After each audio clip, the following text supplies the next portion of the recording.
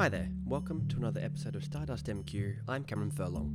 My guest today is Dr. Chris Muller. He's a critical theorist from Macquarie University who looks at the ways that technology has shaped human culture and thinking and how the ways of thinking has shaped technology. It's very broad, it's very interesting, and I had the opportunity to sit down with Chris to have a chat about his work and what it all means. How has technology shaped us in ways that I found very surprising?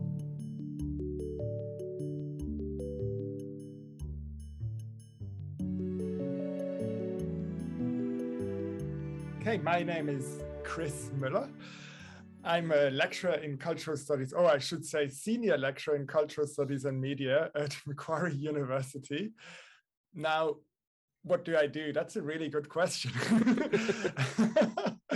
So by training, I'm a critical theorist, which is an ironic title because a lot of things I do is try to understand things that are entirely practical. So emotions, the way we interact with machines, and how we can talk about that. So that's my research. And the theory part is often about how we frame our own agency in response to that. Okay. Your career is just so broad, and what you do is it's so vast. I sort of struggle to find a place to start because I want to talk about everything. Let's start with a critical theorist. What kind of works have you thought about as a critical theorist in your training and then further into your research? So my work starts at an interesting point, I think. I got embarrassed by that question because theory sounds so grand and so grandiose. And often it's kind of the end of a conversation when you mention, oh, I'm a theorist, not the beginning of one, that I got very interested in that feeling of embarrassment itself, which has a really important role to play as we interact with people. And it's very hard to define what feelings such as shame, embarrassment, scruple, all these kind of feelings that are very immediate, what they actually are. So I got interested first into the kind of psychoanalytic attempts to frame those emotions, then into the kind of biology of it all. And I realized that mediation, so cultural mediation, cultural norms and values played a big role. And also technological objects played a big role. So that was the kind of beginning of my rabbit hole, I guess, that I went down. And as these feelings are literally everywhere, my work turned out to be quite broad because I kind of went after that. And then you sort of took a dive at the moment into technology and its place in a sort of a cultural environment in terms of how we interact with each other. Where did that path come from? That emerged mainly through me discovering the writings of a very curious German thinker called Günther Anders, who wrote in the 1950s, 60s, 70s, and 80s mainly. And he had this very curious way of writing about everyday situations. And he diagnosed what he called Promethean shame. So the feeling of embarrassment in view of the humiliatingly high quality of technological objects. It's quite a mouthful. I recognized in the writings of Günther Anders a feeling that I knew from my everyday life. So the feeling that, for instance, my GPS was accusing me of not being very good at navigating, or my word processor of kind of mirroring back at me that I'm not very good at spelling, that I've got all these errors. And there's kind of moments when suddenly technology is experienced in a new way, in a way where we kind of feel to fall out of sync, or we become aware of the kind of encounter with a machine in a way that we often aren't, right, when we're absorbed by it. And then I encountered in the work of Günther Anders a thinker who tried to he suggested, hey, this is a really significant thing. Something is happening to us and to our bodies in the course of the 20th century. Our lives are suddenly filled with these machines, with these objects that have a movement of their own, and that kind of our organisms somehow perceive as if they were living beings. And we're kind of very bad at recognizing this. We kind of want to call Siri a she or Alexa a she, even though it's an it. So that kind of effect. And that has all sorts of ramifications that I'm interested in. What kind of ramifications are they? Well, the moment we perceive technological objects as independent entities or as distinct entities, we begin to think of them perhaps, or at least this is perhaps one way of viewing it, no longer as human products. And we attribute to them moral agency and kind of qualities that obscure us to the way they work and the constellations of power they create. So what would be a good example of that? So a good example would be something like a language recognition algorithm that enables us to interact with say, a chatbot or something like that. Now, when we're interacting with that system, we're in fact interacting with a vast data set that is produced by humans. We're interacting with all sorts of protocols that people have written, and they can be programmed in lots of different ways. But the moment we start interacting, we're very blind to all that complexity, and we behave as if the chatbot was just this kind of independent entity. But that's an observation I think we can make, that we forget, or we're shielded from the complexity of our technological environment. And that also means we're shielded from a whole set of decisions and ethical questions that are part of creating these objects and processes. I hope that makes sense. This may seem like a slightly more benign question. Is that kind of a similar vein as people like naming their cars and having this sort of strange interpersonal relationship with an inanimate object? Well, absolutely, right? Because those kind of processes signal precisely that on some level, we behave as if these aren't just inanimate objects.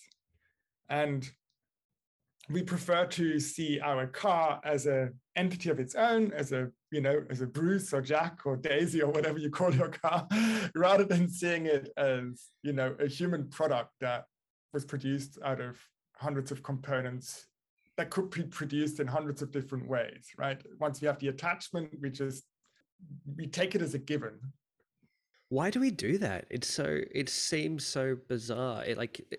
Logically, we can see that all these things are inanimate and they're made artificially, and yet we still insist on personifying them in ways that doesn't really, we don't really benefit anything from it, do we? Or do we?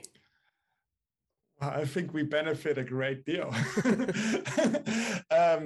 Now, I have no, kind of hard scientific answer to that. For me, the school of thought I'm interested in looks at deep evolutionary processes. It's a reminder that we like to treat technology as a very recent invention, human invention. And when I say the word technology, people think of computers and that kind of thing. But the oldest technological artifacts are about 3 million years old. And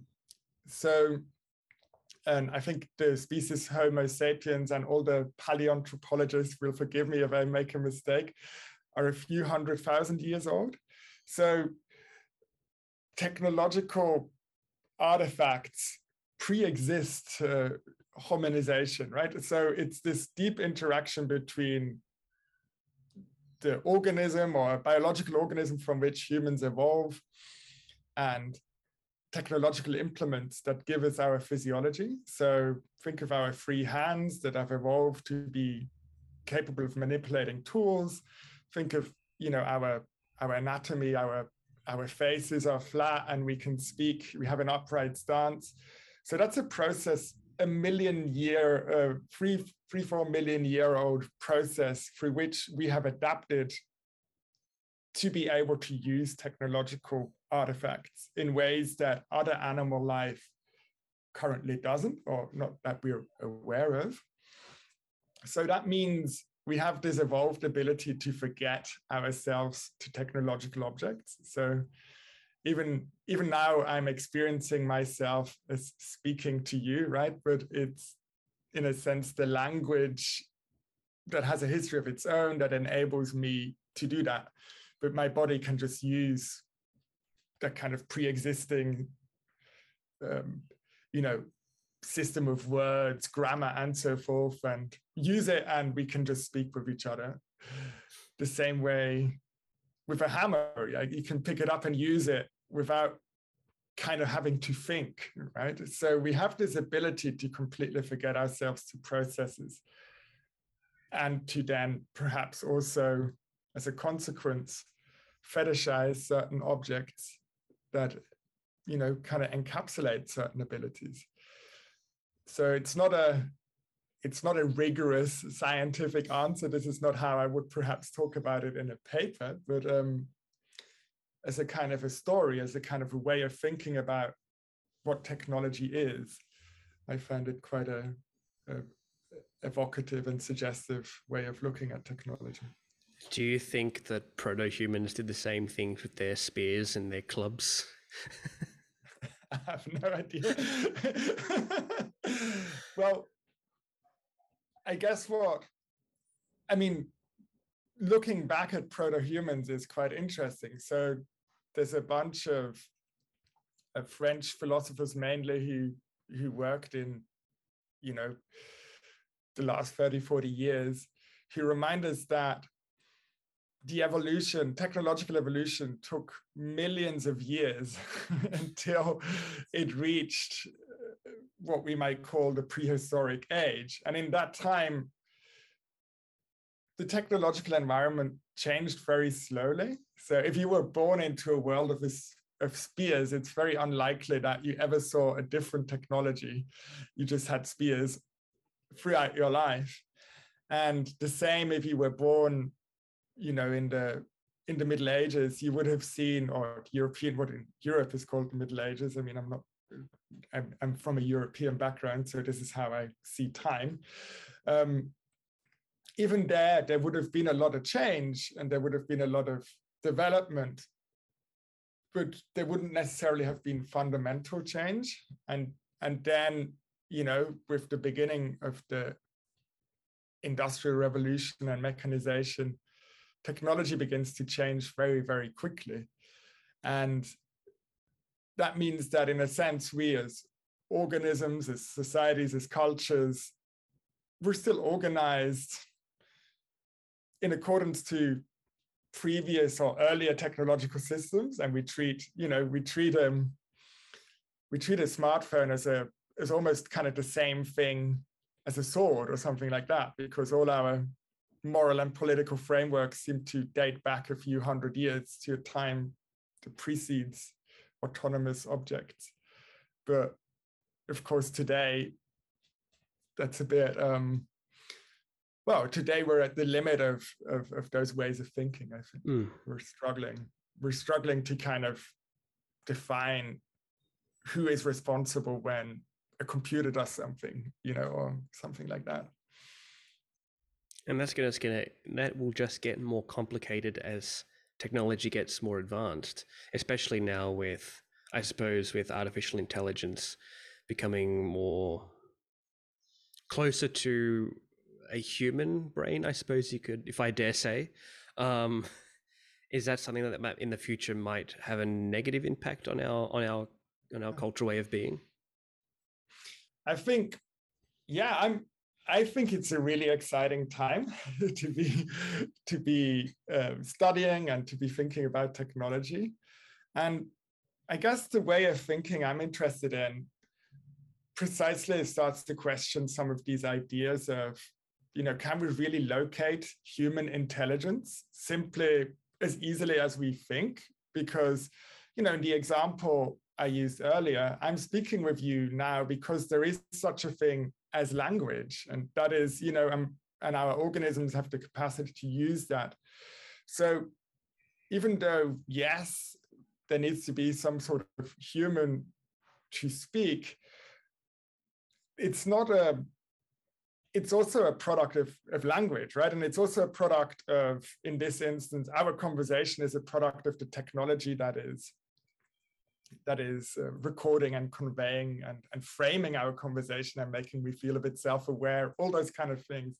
So if you're ready for a big word, N. Catherine Hales, a theorist in the area I work in, she calls this a cognitive assemblage, right? She's saying, well, when humans work with computers, the thinking is done not just by the human and not just by the artificial intelligence engine, but also by the wires that make the computer work, by all these processes that somehow shape the outcome, right? So if there's a glitch on the line or something like that, and we adjust our behavior,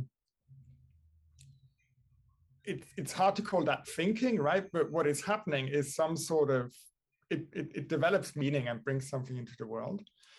So, and I think a lot of as I said, a lot of the challenges will be to kind of think, well, the more we somehow create systems that mediate intelligence, that work as a system to generate meaning. The example of whenever we work with a big data set, we're actually using data from thousands or millions of people and sources. How do we start accounting for that and legislating that? Because we like to think of responsibility, especially in the West, and especially the kind of Enlightenment tradition of thought, as something that we are as individuals, right? Or that we kind of like to track back to certain phenomena, such as, the guilty conscience that you experience or something like that. And those ways of thinking aren't very suitable, I guess, to thinking about complex technological processes. All right. What are you working on at the moment? So we've talked a lot about technology. Is it still in that same vein, or are you working on something else? So at the moment I'm working on, I always like to work on somewhat quirky phenomena, on some you need, as you said, it's like such a complex, such a big field or big question, you need some kind of concrete access point. So at the moment I'm actually interested in laughter and specifically in laughter that is generated as we interact with machines. A good example, it was all prompted through our eternal kind of dependence on Zoom over the last few years, because I realized that I needed to laugh whenever I was I was either laughing internally at the absurdity of some of the situations, or I needed to kind of compensate for, I forgot to unmute, or I kind of the screen share went terribly wrong. And those feelings that would build up, I needed to laugh about them afterwards, and I need to kind of exchange anecdotes with colleagues and students and friends. And again, I think this is something completely mundane and hopefully recognizable to people, but there's also a real politics in that. So if you think of laughter helps kind of sanitize a situation, so we can kind of use it to completely change the mood of something. And there's a deep history of computing and computer interfaces using that to kind of sculpt how we see and perceive a technological process. Now, let me think of an example. A famous example that is often cited in the literature is that when the computer crashes, there's an error message and you have to say, okay.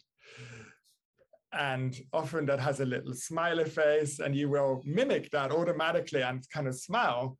And the very act of smiling will kind of prevent you from worrying all too much about the computer crashing. And you will think, oh, everything is okay, it's all good. And it's also kind of distributing responsibility by making you press OK. It somehow gives the user the impression that they did something wrong, that the computer crashed because of what the user did and not because there was some kind of flaw in the system. So these are kind of tricks that are built into kind of these designs. It's like the laughter as a form of deflection, right? That's it. Yeah. And what we're deflecting from is often the complexity of technology. That the more you start thinking about it, the more overwhelming it can feel. And of course, if you're making technology, you don't want people to feel overwhelmed. No, definitely not. You don't want to be throwing 100 different messages at them all the time. I suppose that's why graphical user interfaces became more popular than command line interfaces. It's just a much nicer experience. I guess just going on Zoom and how the current lockdowns have sort of shaped our technological use. How do you see it go? How do you see us interacting with technology going forward based off what's happened in the past couple of years? Oh, that's a very difficult question. We are, by we, I mean, as societies, we're tremendously bad at predicting technology. I guess perhaps one of the defining things the lockdown has revealed is that it revealed new ways of working to people and new efficiencies or new ways in which, probably pre-pandemic people, I'm just thinking of my own activity. So I'm just thinking of teaching. Pre-pandemic, I'm sure there would have been resistance to students being taught online from all sorts of sides, including from teachers, students, and institutions. Of course, there was always online teaching, but I mean, as a kind of like putting whole programs online.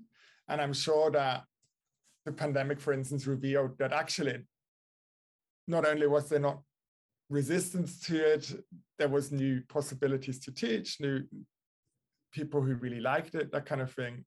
So I think just simply by changing the environment and using technology in a new way, we've normalized certain uses of technology.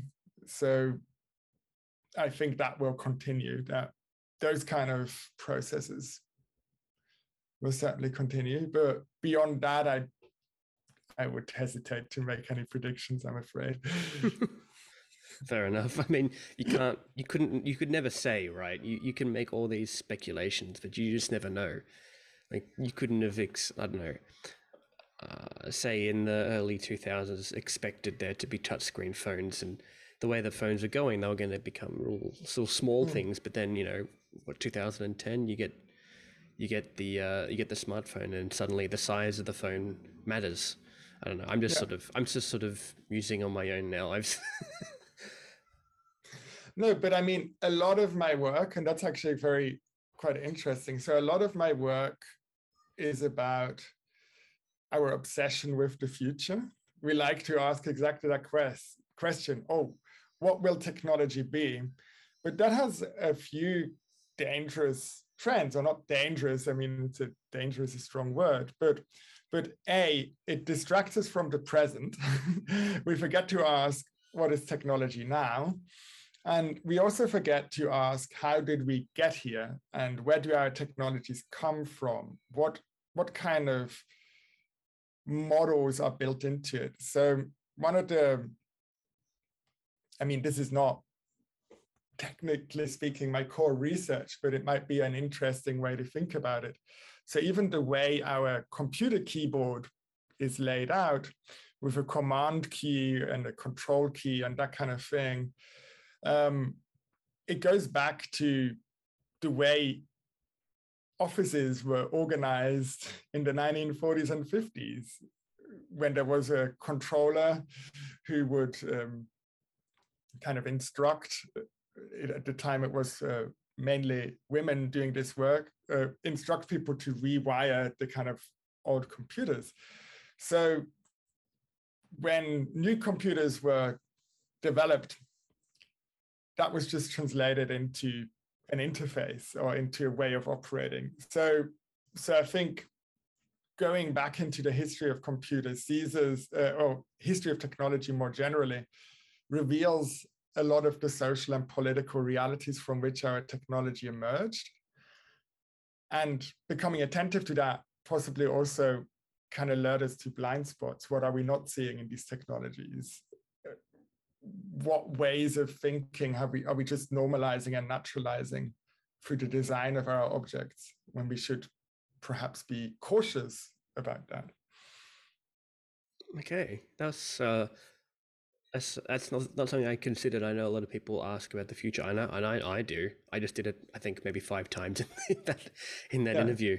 But thinking about it as a way of distracting from the present and the past is a strange thing that we do, isn't it? And it's really old, right? This tendency, the tendency to look into the future and to say, oh, the future will bring doom, and we'll all be replaced by machines. That motif is already around in ancient Greek thought. So even 2,000 years ago, when the word techne, from which we have technology, was first written down, we have these visions of, oh, we'll all be replaced by machines. So I think that's, for me, something that is profoundly interesting, to kind of say, well, how do we get away from this fascination with the future, and try to kind of see what we're doing in the present? Because in a sense, our images of the future are always an attempt to deal with the present. We live in the present. We're shaped by the present. So we can think of those images of the future as something that is not really about the future.